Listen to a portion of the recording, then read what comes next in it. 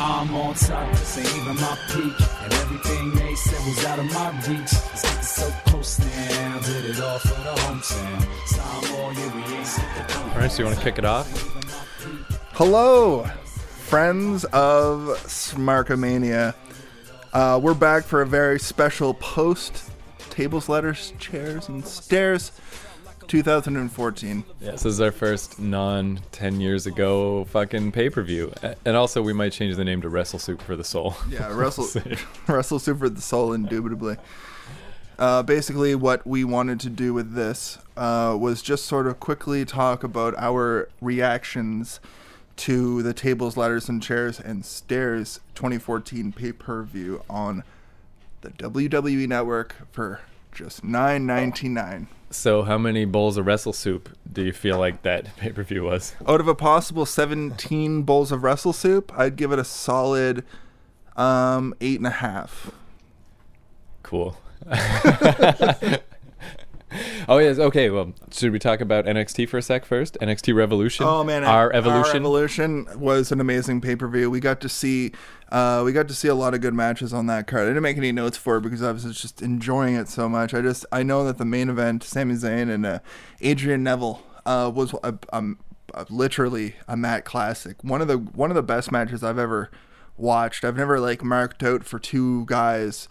At one point in the match, they had a chant going on that was it was like Adrian Neville, Sami Zayn, or something like that. And I've never heard two positive chants during a match. You usually hear "Let's go Cena, Cena sucks," but in the crowd was 100% behind both athletes. Man, I always feel a little bad for Adrian Neville just because he's just so goddamn short. Even in NXT he's short. How can he survive in the crazy land of giants that is Raw? Well, he also has hilariously distended ears. Yeah, he looks like a weird elf, some kind of Lord of the Rings guy. Like Dobby from that Harry Potter or whatever. But it's a shame because, in NXT he's been the champ for 280 something days or some shit, and he was all respected, and that's just cannot happen on the main roster. He'll be at best an interesting sort of mid-card freak guy. His name was Pac on the indies. Right. When he comes to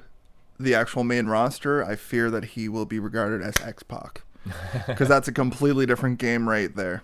You don't want to be the little guy who's also known as X-Pac, but he looks like a tinier Daniel Bryan. Yeah.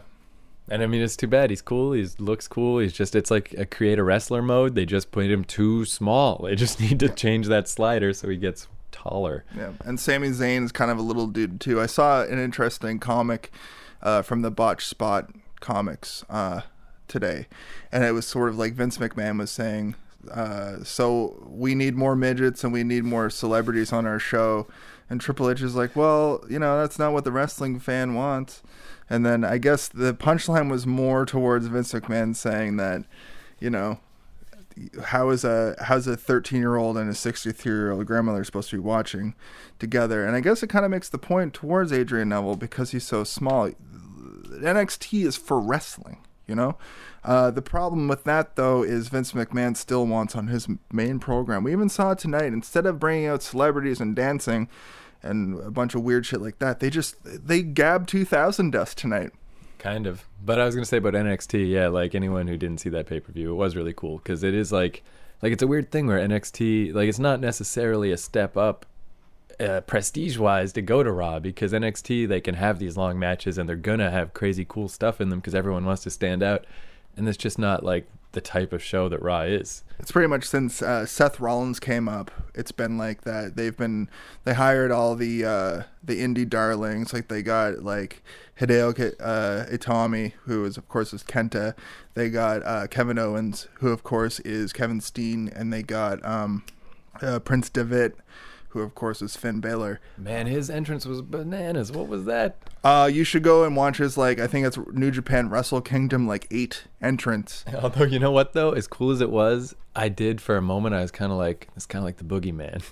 It looks a lot like the Boogeyman, especially with the crawling and everything like that. No, that's totally true. But in New Japan, his makeup style was Spider-Man characters. Oh, nice. Like he did like Venom and like half Venom, half Carnage, and like a really like sweet Carnage and all sorts of different things. And they were all sort of melted down like that. It wasn't just like you put on gold dust face paint. They all sort of had that same sort of, it looks like it's fading up out of his skin up onto his face, if that makes any sense. And I just thought it was a great entrance. The Balor is a demon king from some sort of mythology. I'm not 100% sure right now, but it is true that he is the demon king. Yeah, he like out-deviled the Ascension. Like, all they do is they kind of just... I was wondering about their entrance because they like rise up through steamy smoke into camera. But if you see it live, they must just be like crouch walking out to get under the camera. It must look so stupid. I thought that with Finn Balor's entrance too, where they shouldn't have done hard cam immediately on him, where he was crawling out like I'm getting ready to do my entrance. They should have just waited and had him come up mystically from the smoke. The Ascension are great because they're sort of like they're supposed to be the Illuminati.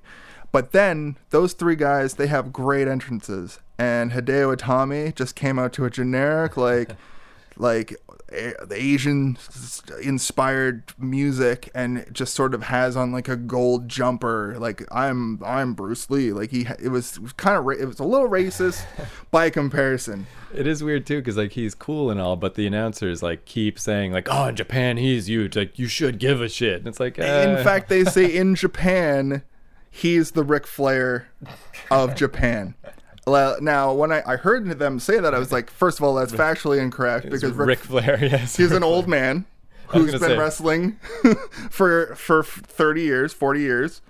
And is the Ric Flair of wrestling and retired. You can't just say some young startup and comer at any rate. Yeah. But it was cool that, I'm glad you told me I should watch that, because I only tune into NXT every like 5 or 6 weeks. But I think I'm going to stick with it for a little while. I want to see what's going to happen. Got me excited. So the main event is TLC 2014. Yeah, here we are. So I think my main sort of impression of this, it totally reminds me of in Foley's book when he was talking about some ECW pay-per-view he was on with Terry Funk, where the main event was him and Terry Funk in a first blood match, but due to the nature of ECW, there was blood in every match. So it was like, what the fuck, who cares? This was kind of like that. Like there was some cool stuff, but if everything involves a table or ladders or chairs or whatever the fuck, by the time you get to the end, it's like, this is just too many tables and ladders and chairs. I just don't give a shit now. Well, I mean, even in the stairs match, the tables match, and this is going to be so hard to get out. In one of those three matches in the title card, they were using chairs in stairs matches. They were using ladders in tables matches. Actually, I don't think that actually happened until the main event that actually had tables, ladders, and chairs. See, this is why this is a hard thing to talk about. Because there's so many words to remember when you're prefacing what you're about to talk about. But definitely, I think just in general, the chairs match and the stairs match can go. Yeah, so we were predicting if they will ever do another stairs match, and we reckon probably not. I think this is the first and last time. It felt like they stuck a downloadable content onto the side of the TLC this year, and stairs. And I do love, I love it on, what is this, the PlayStation 3 version of the network, that when you search for pay-per-views, and it has to be by name, so you get those weird pay-per-views where there was only one. And I hope that happens with this. I hope so much that for all time there's one table, ladders, chairs, and stairs. You have to look specifically for TLC and also TLC-NC. Because it'll be, like 10 years from now, when some other guys are starting a wrestling podcast going through old pay-per-views, they'll find table, ladders, chairs, and stairs and go, what the fuck was that? That sounds stupid as shit. And then they'll review that. Yeah, no, that's absolutely a possibility. But I digress. I had the rare and unique opportunity to actually watch the pregame show, the pre-show, before anybody showed up. So I'm going to give you a slight rundown of that really quickly. Basically, it comes up, and I'm like raring to go on this pay-per-view. And I just noticed that Renee Young is like, hey, Paul Heyman, how you doing? And Paul Heyman retorts with just blank stare and like, oh, so we're familiar now? And throughout the rest of the pre-show, he just keeps berating her. He keeps just bringing up her things. The fact that she dared talk to him even though she's an interviewer. Absolutely. Then basically Miz comes out and tries to coax Naomi into doing something that when we get to the match later, she just stands and watches the monitor. The Miz just kind of wants her to, I thought it was like cheat for Miz and Mizdow against the Usos. But when you don't even bring her out, it sort of just is like, the Miz was just trying to get into Jey Uso's head. Like, I guess that's what that was. I love too that it's such a weird like little storyline where Miz is the shadiest dude, giving that chick the shadiest opportunity for some weird crappy thing, and only Jey Uso is like, this whole thing makes no sense. Yeah. Why are you having anything to do with this? And like at the same time, Damian Sandow is in the background going, Yeah. and I'm just making the pantomime not even say words mouth. So anyway, the main event of the kickoff, New Day versus the Dust Brothers. The only thing that I really took from this match was like it was pretty good. As like it seemed like a regular SmackDown or Raw match, but it really had the benefit of Stardust coming out in like green face paint. Like he had the green gimmick, like how he's had the red and the blue, but he had green face paint on. I really just found it funny that the more he fought people, the more his green paint got on them, and especially Cody Rhodes, especially I just spoiled who Stardust is, especially Kofi Kingston. He had green face paint all over the top of his head after several headbutts from Stardust. I think that's kind of cool, yeah, because it goes back to his Jamaican colors. And I gotta say, that's the only thing so far I don't like about New Day is I just don't like the outfits. I feel like all those guys looked cooler before. Yeah, they all had their own individual personality, but who knows where they're gonna take this. This is only like week 3 of this. Yeah. Like, And we didn't get some overtly racist gimmick, so I guess, you know. I did really like too when all their promos, like the them appearing promos, like combined, where it was all 3 of them, and they were like, "Alone I'm strong, and alone I'm can never get Fly touch the floor on the and- Royal Rumble." Yeah, fly and also intelligence, and together we're a new day. Yeah, I thought that was cool. That was neat. That was all right. And also I liked it a lot. So anyway, Stardust looks like the Green Goblin. Do you think the green was a Christmas thing? Nope. I think it was he was a Martian from space. Oh yeah, That's how Marvin. I interpreted that. Okay. But anyway, the fucking Dust Brothers get stomped by New Day, obviously. And yeah, Cody Rhodes is a fucking weirdo, and it's great. So our next match, Dolph Ziggler versus Harper. Yeah, man, it was brutal. It was almost weird for this match to be first. You know what should have happened? The Cena table match should have been the first match, and this match should have been the mid match. This should have been the mid match for sure. The way that things played out, but the Intercontinental title has like that rare prestige right now of being like the secondary title, and traditionally, like the for the last 5 or 6 years or so, the big gold belt heavyweight title was sort of like the warmer match, the match to get everybody ready. It's like you get a title match right away, and this is sort of that spot now. The Intercontinental title is back in a prestigious area. It's even gold on white. Like it's pretty much the big gold belt at this point. It's interesting to note though, this was a ladder match. Yeah, and I mean, I guess it was brutal. Just it was gonna be anyway, because yeah, like I thought it was funny as watching this, like realizing that a table match is over when you go through one table, but a ladder match, you just keep getting hit by ladders. Yeah. And Dolph Ziggler's name, the more I think about it, the Show Off is a good name for him because he won't stop bumping all the time. Oh yeah, the replay is playing right behind us. Yeah, the replay is playing right behind us, and we're at a moment now. They've been schmozzing it up. They've been fighting around the ring a bunch. Like I almost feel bad watching Dolph just hurt himself so much for my entertainment. Are we back to the point where Luke Harper does that suicide dive to the outside where he almost fucking just breaks his entire arm? And we thought it felt like that Sid moment that we talked about on episode 1. Yeah, that's what I was thinking too. Like, but was it legit or did he just sell it like awesome? It seems like it seemed like he was fine after that. Yeah. For all intents and purposes, like it seemed like he was fine. But yeah, a lot of blood too. Like surprising this, amount. This had a lot of hard way blood for sure. Ziggler was opened at the like bridge of the nose, and I think he got a little bit at the top of the head.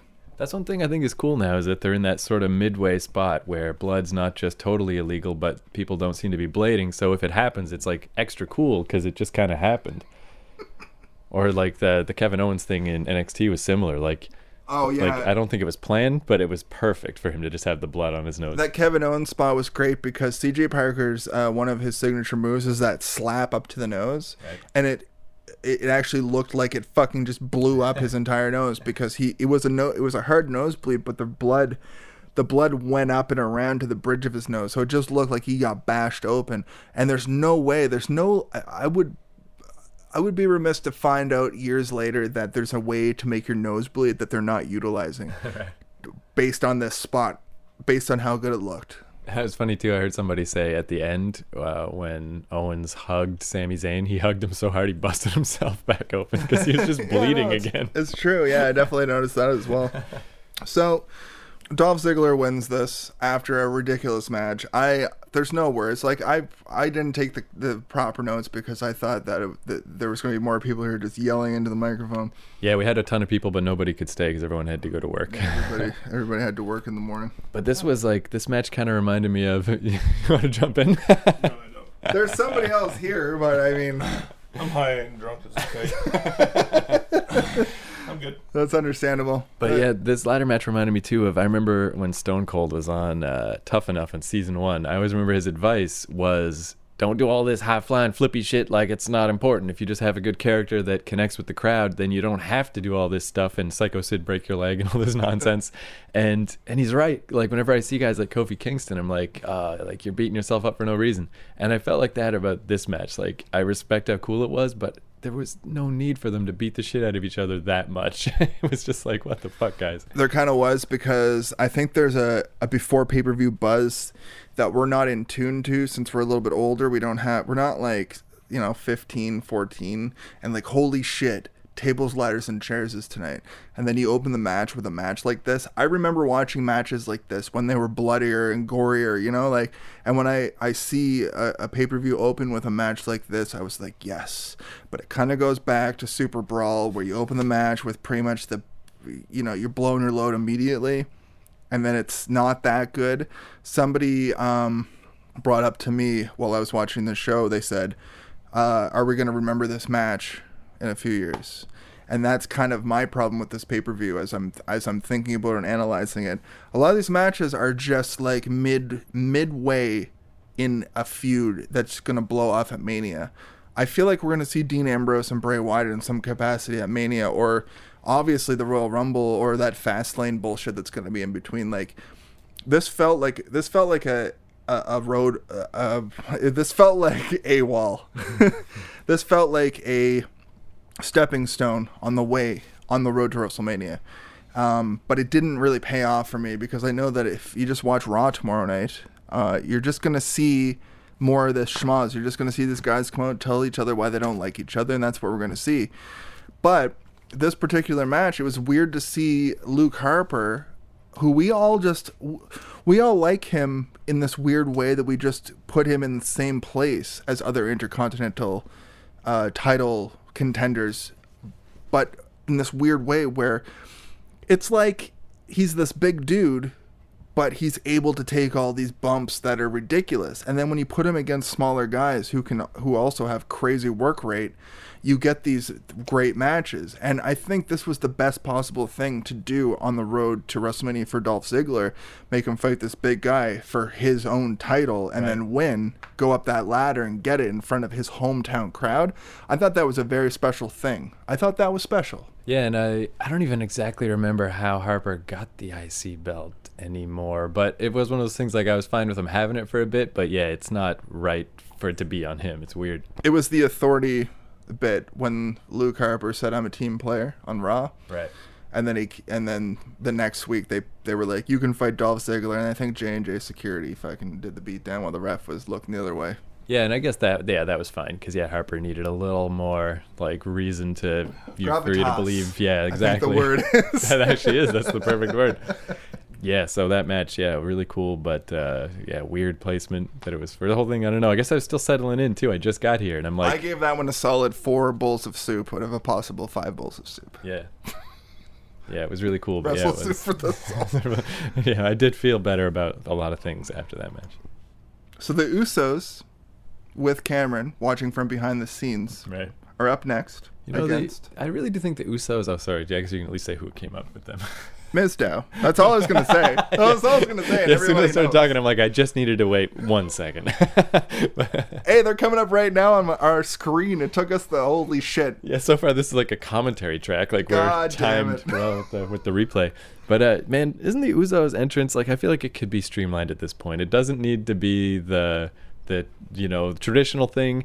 And the we say ooh, you say oh, and then music. It's like 3 entrances. Just do the last 4 lines of the Samoan chant, and then do the you say oh, where the audience is bored. Do that second part like very quickly, and then cut to the music because their music is the best thing about their gimmick. If you ever, that's another.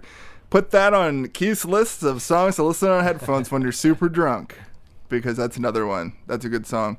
At any rate, man, you know what other wrestling theme I think is under-respected? Fucking what's his name from Guardians of the Galaxy? Which guy from Guardians of the Galaxy? The wrestler. Oh, Batista. Batista's theme when they just for a second there, I forgot we were on a wrestling podcast. I was like, what guy? Oh, Star-Lord? Oh, that's Chris Pratt. But when they added the lyrics into Batista's pay-per-view, like it is super cheesy metal, but it's so awesome. I swallow down 1,000 miles of anger. Yeah. Whatever the fuck. I'd walk a mile inside this pit of anger. I think it's the actual lyric. Yeah, it was, I love that song. Oh, if you want to hear an awesome version of that, try to find the WrestleMania 30 like unplugged acoustic versions of Randy Orton and Batista's themes. Yeah. And if you can just imagine that in your head, it's fucking phenomenal. But when you actually hear it, the network had just come out, and that's the way that they were framing the network. They were framing it like, oh, we're going to do all these cool promo-y things for WrestleMania, and we're going to see it again. Like, WrestleMania is coming up. But at any rate, So was it like wrestling themes unplugged? Like what was this? no, it was like they did one of those like black and white, Oh, okay. and then they had like the light bulb swaying back and forth while Batista would be like, "Ugh." And then on the there was a separate commercial for Randy Orton where he did his arms up in the air thing, like, and it was like their respective songs, like Randy Orton's theme, it goes like this. Yeah, that's all I remember. Usos versus Mizdow. Yep. So yeah, what notes you got? I don't remember Usos much. look like Doink, is what I wrote down. They had Doink the Clown colors. Was there tables involved in that? Just because the ref was out or something? Like again, just too many. No, I think that was an actual tables, Okay. no ladders. Yeah, really, all I remember is the shitty, stupid DQ ending, and it made me forget the rest of the match. I Yeah. didn't write anything down about that. But yeah, it's just such a pain, and it's like, oh, I just watched the whole match, and then it's just a DQ. Come on, who cares about that? It sucks. The next match is that was Big Show versus oh god. Oh, the damn it. stairs match. Yeah, Oh. here comes the stairs match. Look, I'm gonna sum this up. It was the United States of America versus the United States of America in a fucking stairs match. Eric Rowan and Big Show go to about roughly 15-minute bullshit schmoz of making lies up about stairs, the ring stairs. Basically, Oh, yeah. a lot of lies. It was like the two biggest guys, they lie about their height and their weight anyway. Let's make the stairs of the ring also be a gimmick to the point that they ran down the numbers, the stairs numbers. This is the anatomy of the stairs. And yeah, like it was like, what was it, 273 pounds or something they claimed the stairs weigh? The top part weighed 85 pounds. The bottom part weighed 185 pounds. I watched Eric Rowan. You can be, no matter how big and strong you are, I watched this guy walk down to the ring, grab the top part of the stairs, and whip it like you're whipping a frisbee. It was weird when he threw stairs into the crowd and they started like a beach ball just throwing the stairs around. Little kids and shit. That's not even a joke. That actually happened. 16 kids died. But yeah, it totally is like, yeah, like, oh, Big Show just conveniently weighs exactly 500 pounds, and these stairs that, yeah, like, I mean, they've been using the stairs for like 15 years, like since the Attitude Era, stairs all the time. We all know that the stairs, I could pick up those stairs. It's I don't fine. know if you've noticed though, they've always promoted the stairs as being way heavier. Like, I'm just imagining now the ring crew setting up the ring. Do they need like a Ryback guy just for the stairs? No, that's all the guys that you see go off television. they just use them in the wings to bring out the stairs for one match at a time. Because little did we know, too, they have a lot of stairs, man. They have a ton of stairs. Do you want to take the Schmozcast outside? Yeah. Podcast Is that is gonna be possible? here. Yeah, let's do it. Very entertaining. Do you honestly think that your heroes are as good as me?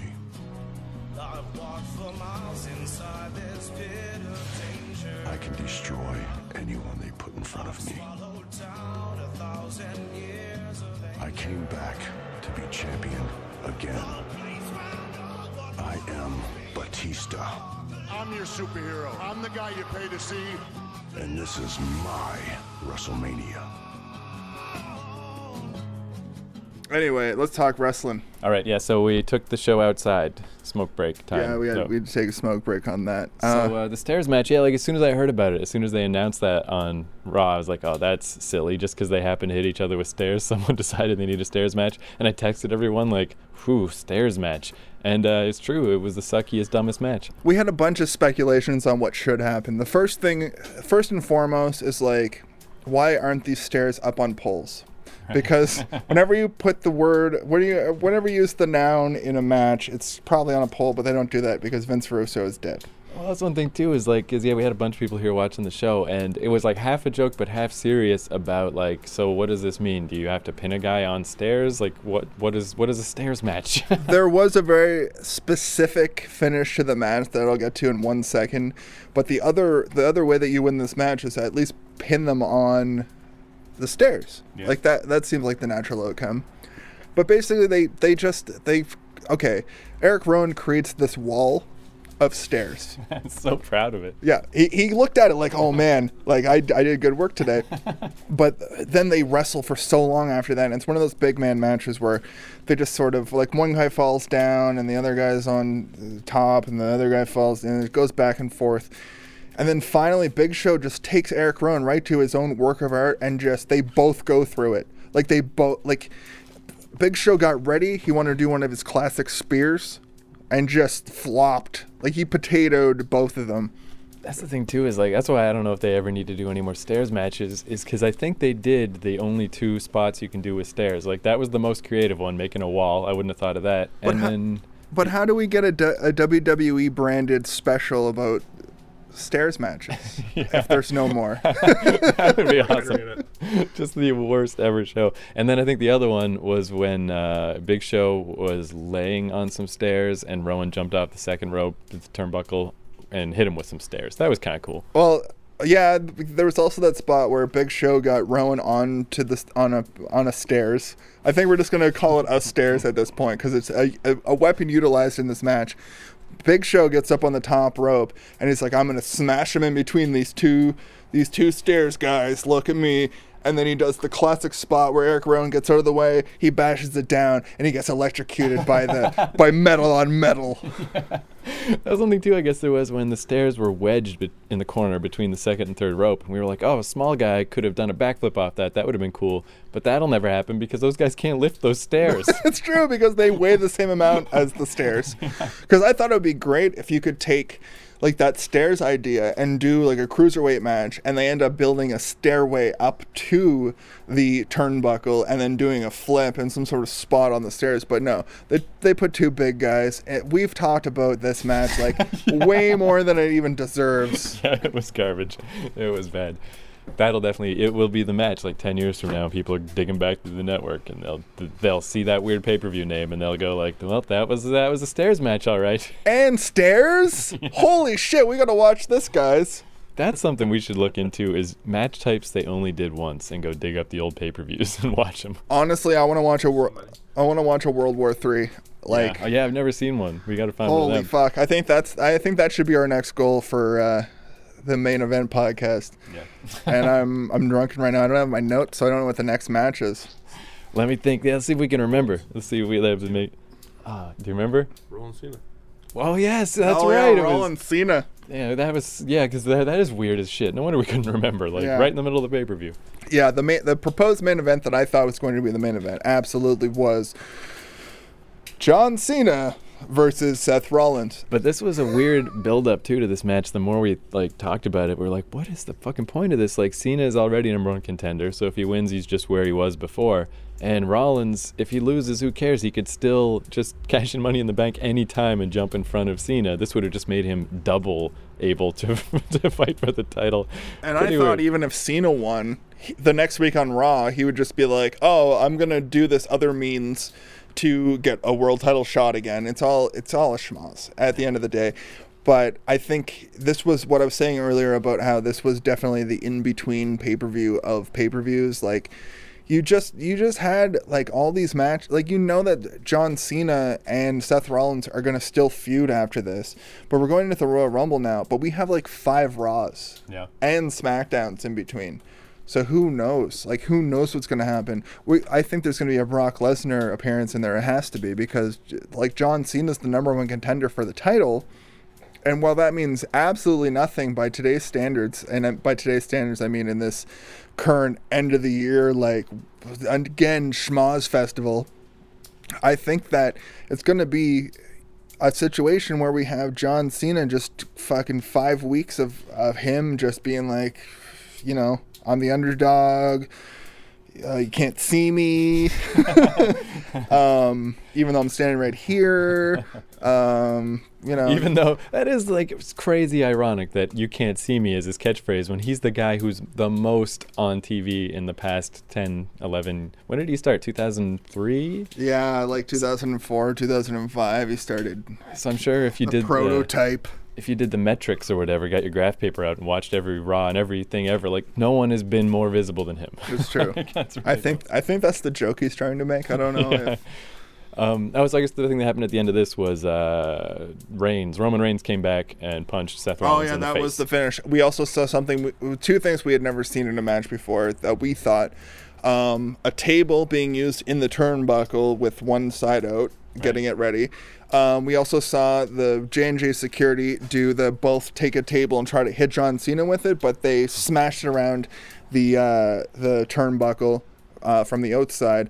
We also saw them set up the finish to the match way early on, and we saw later the finish of the match go to a situation where they both fly out of the ring, break both tables, and the referee can't figure out for the life of him what to do. I wonder if it was important that there were 2 tables to make it even more fair. Well, it was to make a bigger landing ground. Oh, and there was, I think, my favorite spot of that match was poor J&J security both getting AA'd at the same time. Which we thought, we made a joke about how, why doesn't John Cena just do all 3 of them? Fucking still gets both of them. They were trying to both climb to the top rope, it seemed like, at the same time. I think they were trying to escape from John Cena. It is kind of neat in a way that Noble and Mercury, they're kind of in this little mid spot where they're like half a wrestler, where they're not just nobody. Like if there was like a 3-on-2 handicap match, but you know the 3 was J&J, but they still kind of did okay, and it was still a little tough for Cena and Ziggler to fight them. But you can also AA them both at the same time. Like they can be a little threatening, or they can be total losers, and it all works. But what I thought was interesting was that Big Show ends up just coming out.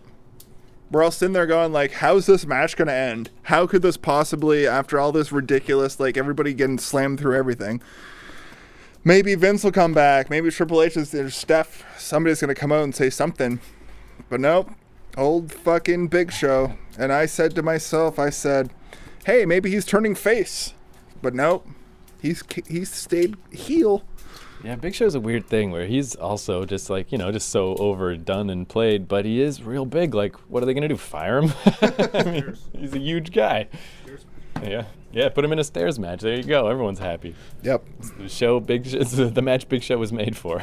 So I think this match, we kind of covered everything. It ended... yeah, I'd say that match was all right. I didn't mind it. It was fine. Like, they had a good psychology. It had a good a story to the match.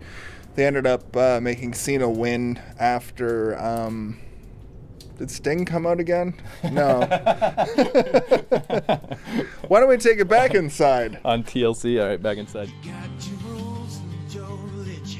My accomplishments are endless. My moments are enough. me. I am the past, present, and future of this business. The Viper will strike at WrestleMania. Oh man, yeah, and now that we come back in, we're at the stairs match, so we're finally ahead of the pay-per-view. I was gonna say though, even though it seems weird to do like a whole TLC podcast or pay-per-view, like there's really no need, but I guess it is because these middle in-between I keep saying podcasts, these in-between pay-per-views are kind of extra forgettable, so at least this is, I guess, a little more memorable than I'd rather to make Mayhem or something. I'd rather make Gab 2000 memorable than this forgettable 2014 pay-per-view. If we ever start our own wrestling promotion, we need to have our like annual Starrcade WrestleMania thing, but it'll always be called Gab 2000. Yep. So it's like Gab 2003. But we never say what it means. And it won't be 2003. It'll be Gab 2000 Roman numeral 3. Like, That's awesome. So the next match we have to deal with, and that's what I'm at. That's where I'm at on this pay-per-view at this point. It's Nikki Bella with Brie Bella versus AJ, not Styles, but Lee. it really does too. Like I kind of like this dynamic of the Brie sisters, the Bella twins, being both heel and being friends. I just wish they would explain something. Like, Brie tonight was just like, hey, I know we've had our problems, but blood is thicker than water. And it's like, yeah, okay, cool. But that was a huge storyline that for 30 days you had to be your sisters. That was only like 2 months ago. That had no payoff. Yeah. She just turned heel. Like, there's other stuff, too. Like, they really never... I would have liked a little more about Rowan and Harper and why they aren't getting along. But they're crazy, so I guess it's okay. But the women's wrestlers are supposed to be actual people with normal human intellect and personalities. If you were to believe what they show you on Total Divas, they're just regular people like you and I. Right. Just going to their next wrestling event that they have to go to. I gotta admit, though, the little bit of Total Divas I've seen, I think Nikki Bella is my favorite. She's just a funny, weird jerk. She is a funny, weird jerk, and she can't talk when the camera's on her. But look, I don't want to give this match a lot of time. It didn't do anything for either parties involved. It was really just the blow-off of AJ being like, the two of you are not equal to one of me. Like, it's lit. Like, I really hate the way that they book women's matches. But then they do a classic spot. Brie Bella comes in to help her sister and pulls out Bear Mace and fucking just Bear Maces the shit out of AJ. Did that happen? I totally missed that. Wow. I wrote down perfume / Bear Mace. Yeah, I did see at the end, like, the officials were all concerned about her face, but okay, that makes sense. Yeah. No, it was perfume, and I'm doing air quotes, but we all agreed at that time it was Bear Mace. Man, I got bear sprayed in Vancouver, and it really, really sucks. It's a whole long story, but it sucks real bad. I assume it doesn't work on people if you're not a bear. Like, yeah, well, it's way worse because it's like stronger than normal, like dog, pepper spray, because it's for bears. Dog pepper spray? Yeah, and it's like Why would you ever pepper spray a dog? I don't know, because he's a jerk. A real jerky old fucking a Rottweiler that like doesn't have a home. But yeah, in Vancouver, just because that happens, like bears do come into people's houses, so you can get bear spray pretty easy. And these kids bear sprayed me behind my glasses, like it was like a WD-40 can with the nozzle. They got the nozzle behind my glasses and stole my laptop. So it was a real sucky day. But somebody else was like, well, they could have stabbed you. I was like, fair enough, I'll take the spray. I would rather get bear maced than stabbed, but at the end of the day, Nikki Bella retains. And they did that weird thing. I guess it's been happening with the Bella twins, like, that they don't look the same, with the boobs and everything. And also that, like, 3 inches taller that Brie was in the opening promo. Like, yeah, Brie was wearing heels, and it's just very strange looking. What you were saying with the J&J security? Yeah, she had them strapped to her feet. So it was like when Bart Simpson puts lollipop things under his feet. Yeah, anyway. Lollipop things under his feet. At this point in the pay-per-view, we're all sort of looking at each other going like, the fuck? Like, there's still an hour left. Yeah, what is going on?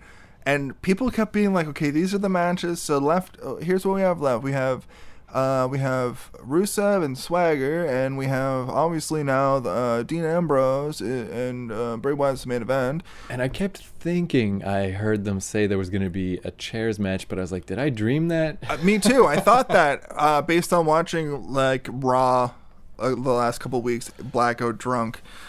The only reason I remember is because like somebody made a joke of like, what is that? Like you both sit in chairs and arm wrestle? Like what the fuck is a chairs match? Which would have been kind of better. Well, it turns out it's just a match where you get to use chairs. And up next is Ryback versus Kane. It was so funny too because they had for each match type like a ton of extra of whatever in case the wrestlers need them. They're like, all right, we'll put some ladders around, we'll put a bunch of stairs around. So this one they had a bunch of chairs set up and it looked like an AA meeting in like a church basement, like just little chairs set up, and it was not cool. Yeah, and the only thing that was notable in this match besides the fact that they kept like brutalizing each other on the back with chairs. Somebody asked like, why don't they hit each other on the head anymore? Maybe if they hit each other on the head some more it would be way more interesting. But they just keep hitting each other on the back. I thought it was hilarious that there was one point in the match. I think it was Kane gets out and starts just throwing chairs into the ring. Was that Kane that did that? I think so. And he just started throwing chairs into the ring, and we all agreed that it was way better when a hardcore wrestler does it, especially Dean Ambrose, which we'll get to. Yeah, all this stuff does remind me of like it was totally like Edge and Christian and the Hardys and the Dudleys like that made these TLC matches like super incredible back in the day, and now it's weird because it's way too much TLC and none of the people that were really instrumental. I'd rather get a Gab 2000 honestly in this day and age. Just it's super brawl and then it's all TLC matches instead of it being called tables, ladders, chairs, and stairs, and pairs and Claire and glare off the screen. I'd rather just be surprised, you know. But I really think too those little tiny chairs, like that. If you're gonna do a chairs match, do that with little guys because those chairs were so small for Kane and Ryback. They just look silly. But I think those chairs are actually like the regular size a chair should be, right? Yeah. Compared to the Big Show or Kane for that matter. Kane's just like he looks like a big uncle. He's like, that's Kane, that's my uncle. That's what I say anyway. That's something you've all learned about me just now. Kane's my uncle. And nobody did sit in the chair, which is all I wanted, but that does come up later. That does come up later. So we move on. Who won that one? Oh, the Ryback. Okay. He did a sweet meat hook that they got right in on. They didn't do that weird like pulsing camera on him too. You just saw him collect him, put him down for the meat hook. I always think too, as soon as I asked that, I realized I could have just thought like, well, is there any reason to push Kane? No, of course Ryback won. Yeah, that's true. But we did get to see a good shell shock from Ryback. He did hoist him right up. Didn't do any botchy stuff like he did with Tensai a couple years ago. Just picked him up and put him right down. 1, 2, 3, clean win. I even feel like... a clean win after a chairs match. Right. And as dumb as like a chairs match is, even this, like it probably would have been a pretty cool match if it were in a different pay-per-view. But yeah, in this pay-per-view, it's just like the weird, like what is this? What's the point of this? Because it wasn't bad, but... It was an entertaining... It was an entertaining competition between two heavyweight athletes. Right. I guess, that's the other thing that's weird too with all these matches is like a normal match kind of would have been better just because then every fucking second spot wouldn't have a chair in it. Like it is just like each one of these gimmick matches, they overuse the gimmick so much. It's like if you're in this gimmick match, you have to use that gimmick. But the thing is we kept making the joke like, oh, are you allowed to use a table in a stairs match?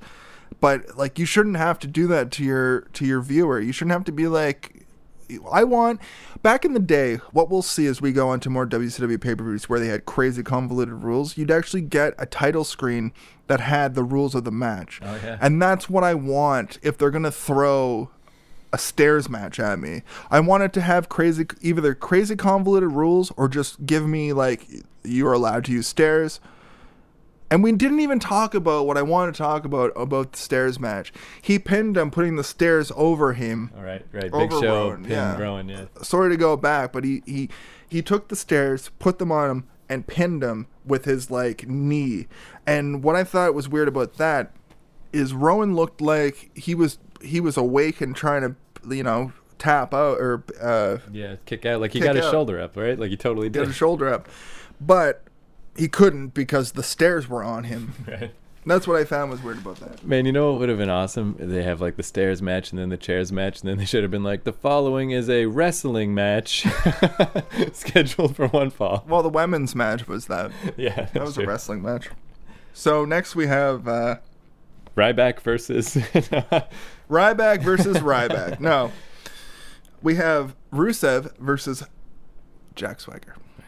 And just as far as theme versus theme, I definitely prefer Swagger's. I love that song. It's better than the real American national anthem. Whereas I'm not sure what the Russian national anthem is, but it's probably better than Rusev's music. I actually love Rusev's music. I mean, it's fine, I guess, but it's like evil Tetris. I do.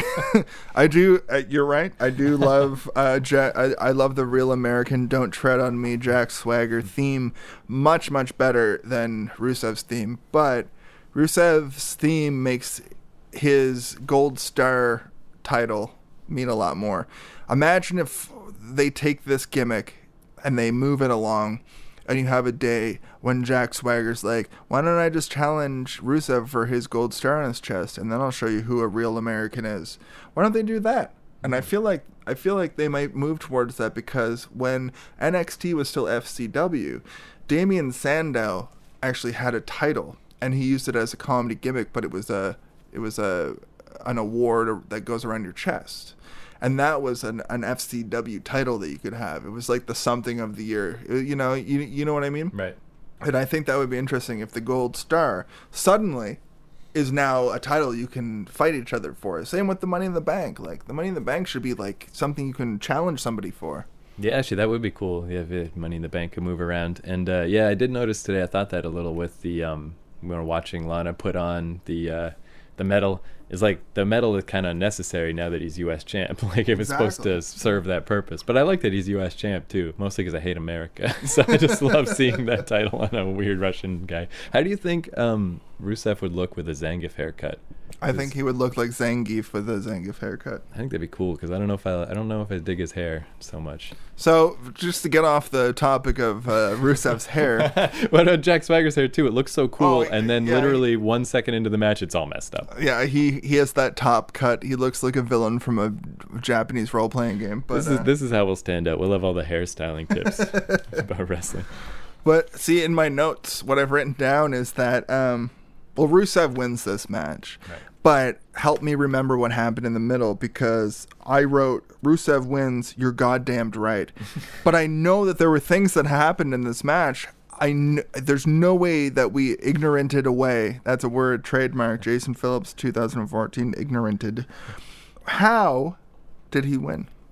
And what were some spots that happened during that match? I mean, I know Rusev just did his submission thing twice, and Jack Swagger did one in the middle. Rusev's ankle was kind of hurt, but he still just kicked Jack Swagger full force in the head with his leg, so it didn't really matter. That's mostly what I remember. Yeah, it was pretty much like that should have been the pre-show match. Yeah, totally. Yeah, because again, Rusev's not gonna lose. Like you guys were even talking about, like, what if Rusev comes in first in the Rumble, like, and just creams everyone? Oh man, if Rusev was number one in the Rumble, that would be the most amazing thing ever. And if he did the just plow through everybody, even if he lost, even if he got thrown at like 29, it'd be fine. It would be like Roman Reigns in the Rumble just clearing house last year. Like the plans are in motion. Man, that is the kind of thing I was thinking about. That's the kind of thing that really makes me not like a wrestler. Like, Roman Reigns is right on the edge of me not liking him. Like, how did he throw out the most people in history in the Rumble? Like, stop cramming this fucking jerk down my throat. All he does is a Superman punch. It was Kane before him. Yeah, and I liked the Kane year, and that was like 10 years ago. But and that was cool because it was kind of unexpected, and Kane was still the big red machine, and it's like, oh, that's cool. But Roman Reigns is so transparent. Like, there's no reason Roman Reigns is suddenly throwing Interesting out. tidbit. At that time, they would have probably been calling him the big red retard. Yeah. Those are the days. We're in more enlightened times now. You don't take chair shots to the head. You don't get called a retard in wrestling. Called retard. No matter how retarded you are. Jerry Lawler called Goldust a faggot one time. Also, that should be noted. And Booker T called Hulk Hogan a nigga. Yeah. I'm coming for you, nigga. So it turns out, after all that schmoz, that doesn't seem right. It's the main event.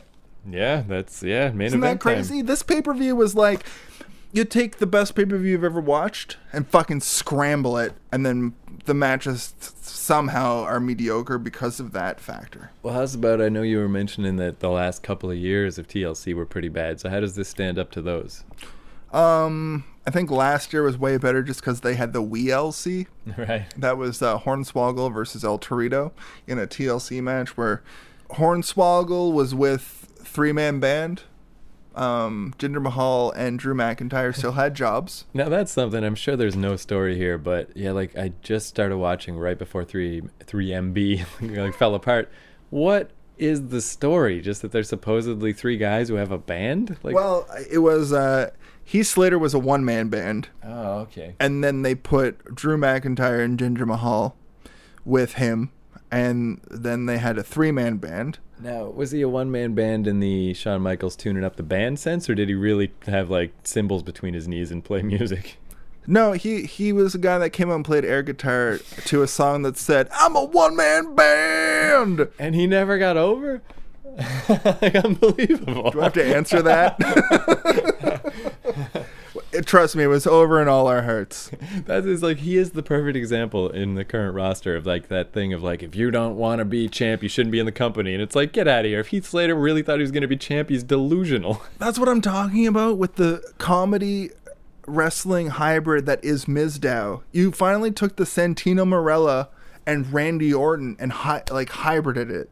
You know, you're taking a comedy gimmick from a guy, Damien Sandow, who was coming up for weeks and weeks and just being like so funny, and he was just doing the thing, you know, he was doing the, I'm going to dress like this guy from the history of America in this city, and then next week I'm going to be a basketball star from your rival team. And then they pop him with Miz. Do you remember when he was dressing up like people? One week he dressed up like Bret Hart, and then Bret Hart came out and beat him up. Yep. But Sandow was still like offended. He's like, "What? What did I do? What did I get beat up for?" It's like, dude, you're dressed up like that guy. Yeah. He's allowed to hit you. Also on the other side, it's like I watch Mizdow matches and I'm like, he's not helping his tag team partner. There's no reason for Miz not to just have all the belts and slammies on his personal person. Yeah. But that's also why I see Mizdow still being kayfabe Miz, like being in kayfabe, the character Miz, and not pissed about all the accolades that he's getting for his tag team partner. You know, like it's this weird psychology, kayfabe, fucking schmaz, and we'll use that word again, that creates this fun wrestling environment to watch. And when I watch it, I just know that I'm going to have a good time in those particular matches. I really am too. I'm really interested to see what happens with Mizdow, because like underneath the surface, like you can tell Sandow has got all the stuff he needs to be. He's like, you know, a Cesaro type guy. Like he could be big, but he's just not. So hopefully that'll happen. But then there's that side of me that thinks without this gimmick, without being with The Miz, what if it just all fizzles right away? What are they doing with Cesaro also on that note? That's true. At any rate, he wasn't on this pay-per-view. Not even the pre-show. Oh. Not even in the crowd, nothing. You texted me and said, I'm sorry if I missed a Fandango match. But no, it was actually it was like a SmackDown quality match. It was pretty good. Like, I mean, I sat here, like me and my fiance were like hanging out, and I was like, this is the pre-show, and it was, you know, we're hanging out waiting for people to come. And I enjoyed it personally. I really liked tonight. Here's my three favorite things, my 3-5 favorite. I'm trying to come up with like my top three. A shucky ducky. No. I want a title card that says my new thing about the three things that I like. Let's think about that, Keith. Jason's 3 sensations. Nope. Oh, actually, you know what? Nope. That's good. That's good. Jason's 3 sensations. It's not good, but it'll do until we come up with something better. Honestly, though, number 1, Jason's revelations. Jason's revelations actually works way better. Jason's taste sensations. That's too close and makes no sense. Okay, we're going to call it Jason's taste sensations. That's too close. It makes no sense. That's what it's called. Jason's celebrations. Your favorite things of the night. Jason, fuck! Just what are they? What's your 3 things? Okay.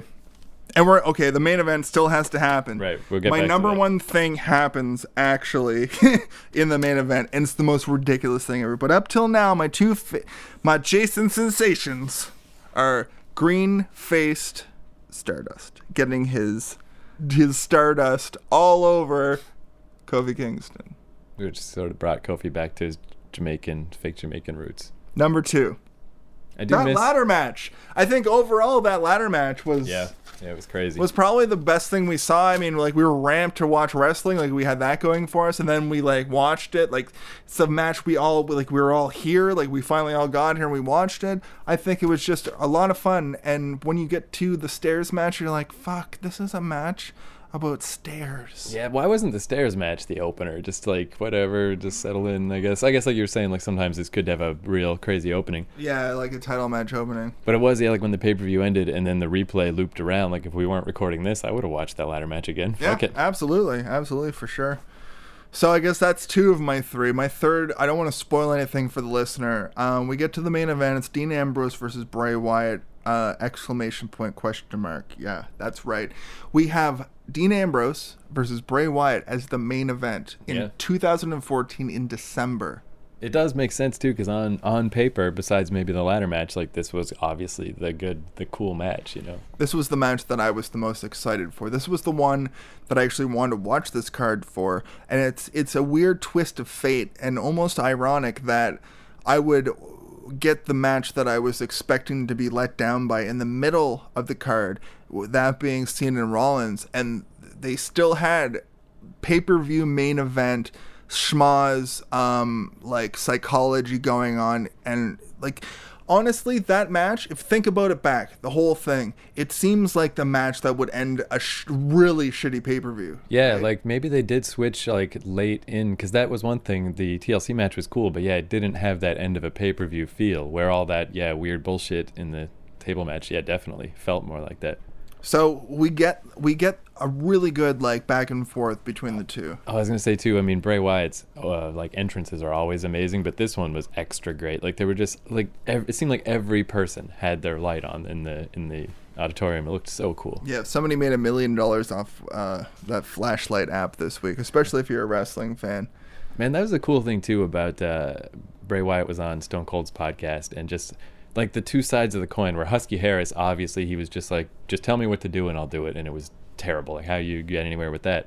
Where he was talking about with Bray Wyatt, like he really did come up with, even though it's a Waylon Mercy thing and whatever, and like taken from different places, but he came up with tons of it himself. Like Bray was the name of a crazy kid he knew when he was growing up, and Wyatt's from Wyatt Earp.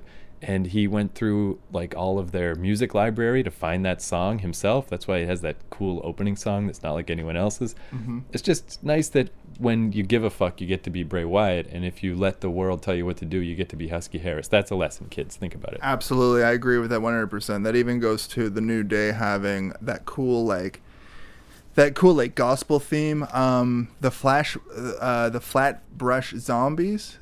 I think that is a rap name that's in the same vein as what you're talking about. They petitioned for it sort of while their gimmick was sort of being conjured up, and it turns out that this rapper got on board. And if you listen during the theme, you weren't here yourself, Keith, but if you listen, there's actually rapping that comes on later, and apparently that's like some great rap man. And that's in the New Day's music? Yeah, the New Day's music. Cool. Yeah. I'll keep my ear peeled for that if they ever have a crazy long ring entrance. Well, they did on the pre-show, so you got to hear it. That's why you got to come to the pre-show. Yeah.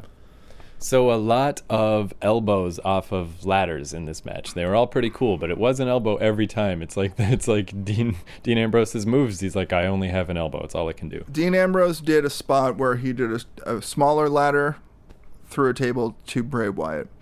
He got a slightly taller ladder, went through the table on Bray Wyatt again. He got to the third tallest ladder, and then, classic, like, miss.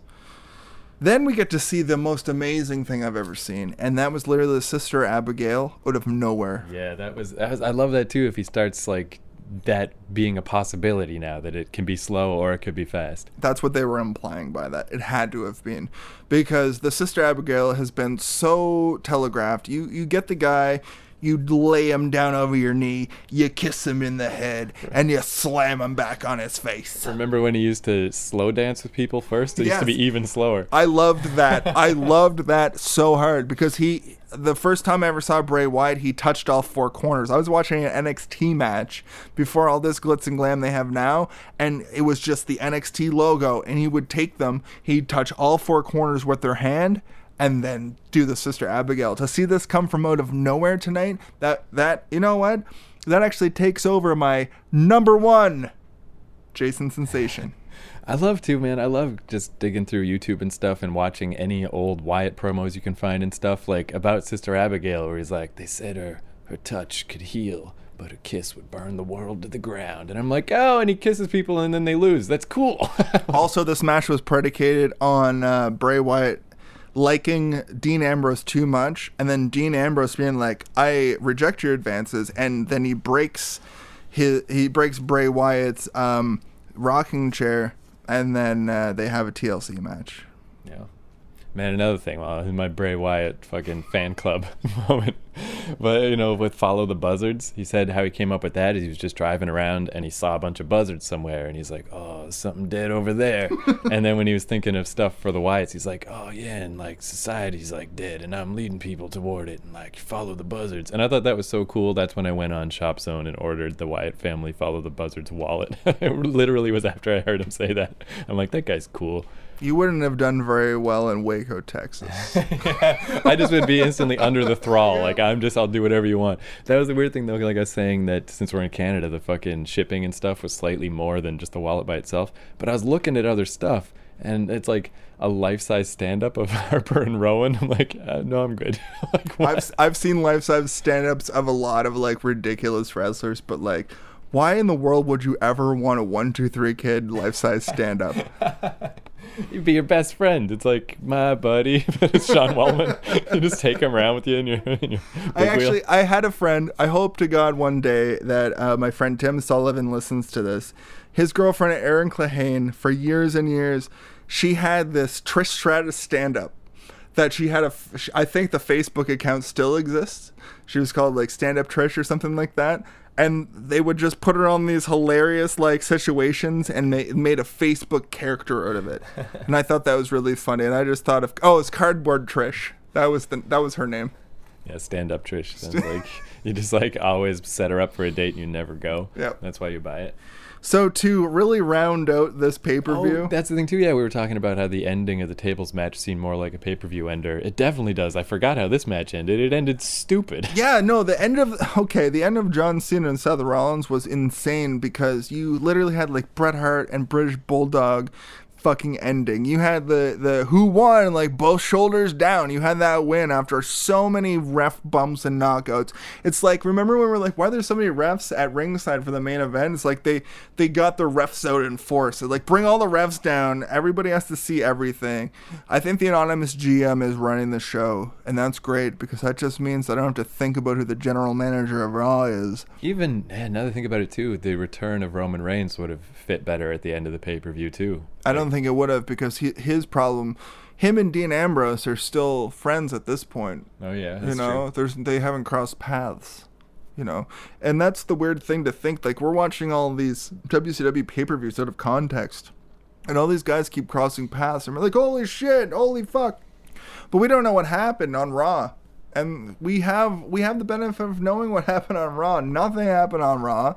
You know what I found out, too, with that last pay-per-view we watched, Super Brawl Revenge? You know how Lance Storm was the commish and Ernest Miller won it back? Mm-hmm. Apparently, on the previous pay-per-view, Ernest Miller was commish. So Lance Storm became commissioner within 1 month and then lost it. Like, that's how nonsense that shit was. So they were so bored of just passing the titles around that they started passing literal titles around. Yeah, and it's so weird, like, if you were watching Nitro and stuff, I guess, but now it's mostly pay-per-views people remember wrestling history by, so it's like it doesn't make sense. Like, you can't until we reach our holy grail and we watch 3 Nitros in a row. Yeah, that's up until a World War III. But anyway, let's just get to the fucking finish of this match. Yeah. we're talking about Dean Ambrose and Bray Wyatt. They do a bunch of fucking gangly spots. They make it look good. Like, both guys are great superstars. I'm excited to watch Undertaker versus Mankind for years to come, and that's kind of what we saw tonight. But in a different setting. Like, it was Brian Pillman versus Skinner.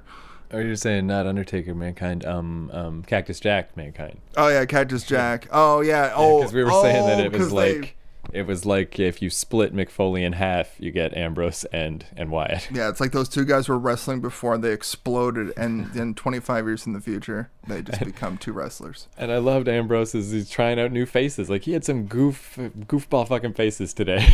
Yeah, his face was like weird, melty rubber, just like, all right, cool. Yeah, he was doing all sorts of goofy, like, it was great because the camera kept catching him almost in like they were trolling the way that he was doing his hilarious face spots. Maybe he was trying to get us ready for the cartoon ending. It's like, hey, we're in cartoon land. Right? And that's when we realized that this fucking whole shit is a cartoon, especially going back to the stairs match, where it's like, oh, this piece weighs 80 pounds, but I can just whip it, and then I slam this guy and he's dead.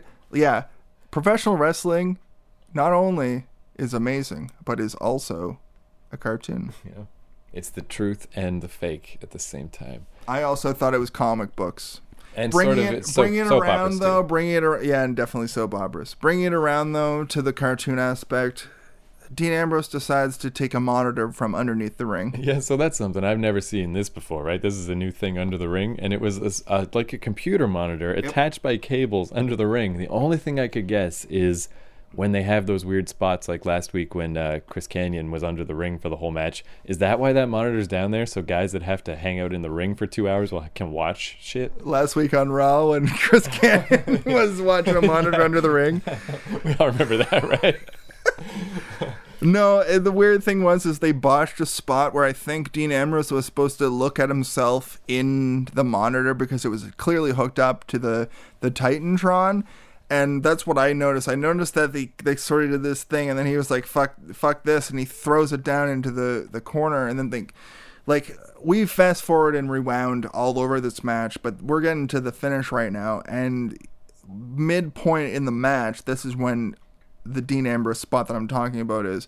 Fast forward to the end, Dean Ambrose finally has enough. He says, I've had enough with this match. I'm finally going to use that gimmick that I pulled out from under the ring earlier, and darn it, wouldn't you know it, he picks it up, tries to slam it across the ring onto Bray Wyatt's face, but the wire just isn't long enough. Yeah, but yeah, like this is another one of those things where, I mean, obviously it was supposed to spark up the first time, but instead it doesn't. So he just gets caught on the thing, and he's like, all right, I've just realized everything I'm doing is dumb. Let's do it again. But what I realized in all that is you don't just have him like pull the monitor off the wire and use it anyway.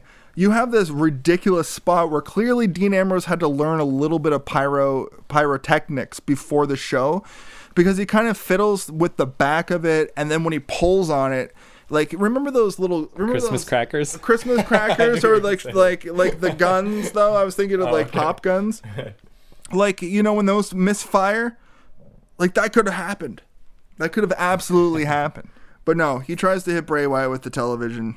Yeah, that's what's going to be extra weird to those kids in the future. They're like, oh, table, ladders, chairs, and stairs, that's funny. But then people will go like, yeah, but it's not, the stairs aren't even the dumbest thing. That was the one where the main event was lost because of a computer monitor that was hooked up under the ring. Yep. Like, the more I talk about it, that's really, really dumb. It's really dumb. So then what they're naturally going to do is they're going to go back to bragging rights 2010.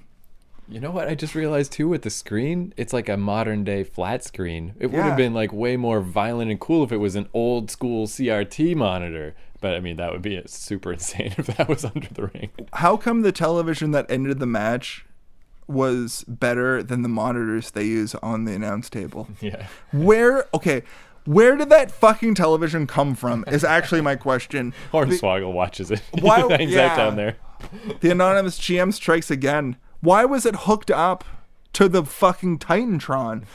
Here's what I can gather. Maybe that's the monitor they used to test the Titantron. Maybe in real life and kayfabe, that's what we're supposed to believe. But maybe we should go back and listen to the commentary Yeah, that is a weird. Now that you mention it, like, what if there is a legitimate reason for that? What if that literally is like a monitor they have, so that's why they decided, oh, let's use that monitor that's always there that no one in the history of wrestling ever knew was here. But then the stupidity of that is like, why even do that spot if you think that way in the first place? Yeah. Well, they thought a stairs match was a good idea. So they were on cruise control for this pay-per-view. No one was thinking too hard about any of this. And that's fucked because it feels like they put way more effort into shitty pay-per-views that we've had to sit here and watch over the last 6 months. Save SummerSlam and Survivor Series. So I guess, too, kind of a lack of... I mean, I guess it's with a pay-per-view like this, of course, but not a lot of just flat-out clean, this guy won without any weird shit going on. I mean, especially the main event, like the computer monitor. I don't know. I feel like just let Bray Wyatt lose. It doesn't hurt Bray Wyatt that much. Who cares, you know? I don't know. Weird. Yeah, but Bray Wyatt had lost a whole bunch, and we could schmoz around in circles about all of this, but we should probably just sort of put the nail in the coffin on Tables, Ladders, Chairs, and Stairs 2014. See you here next year for Tables, Ladders, Chairs, and Stairs 2015. No, it'll be Tables and Ladders and Chairs and Bears and Gary and Claire and any other wares. At any rate, this has been Schmozcast, aka possibly Smarkamania, episode 3. Yeah, we still don't have our sweet sign-off phrase. Well, something will happen. We'll figure something out one of these weeks. This has been Keith and Jason. Go fuck yourself. That is still the best we got. Let's, all right.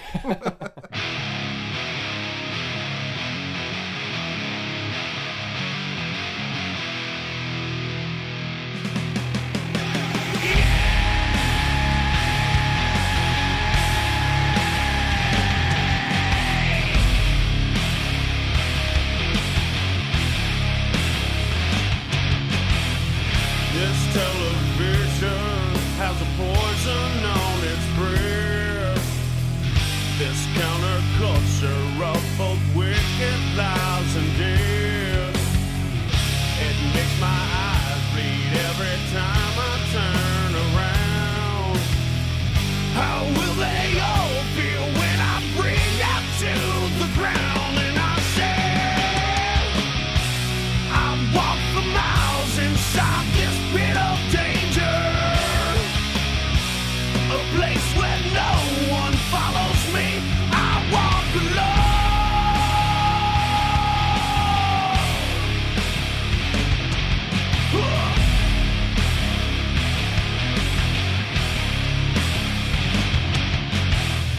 I'm sick of all these people talking out their heads.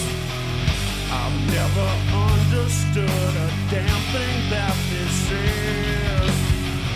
From words to actions, never knowing what they're about. I guess I'll have to chew them up and spit them out. And I said, I walk for miles inside this pit of danger. I swallowed down 1,000 years of anger. The weight of the world is falling on my shoulders. A place where no one follows me. I walk alone.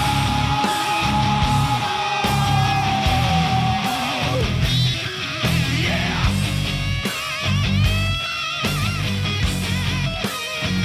I walk alone.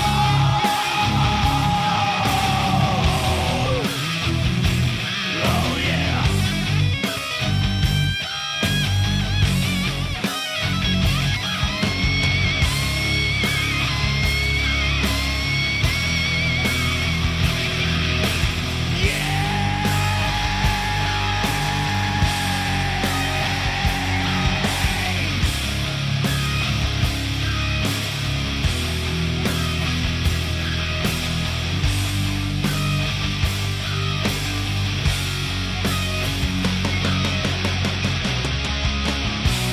I walk for miles inside this pit of danger. I swallowed down 1,000 years of anger. The weight of the world is falling on my shoulders. a place where no one follows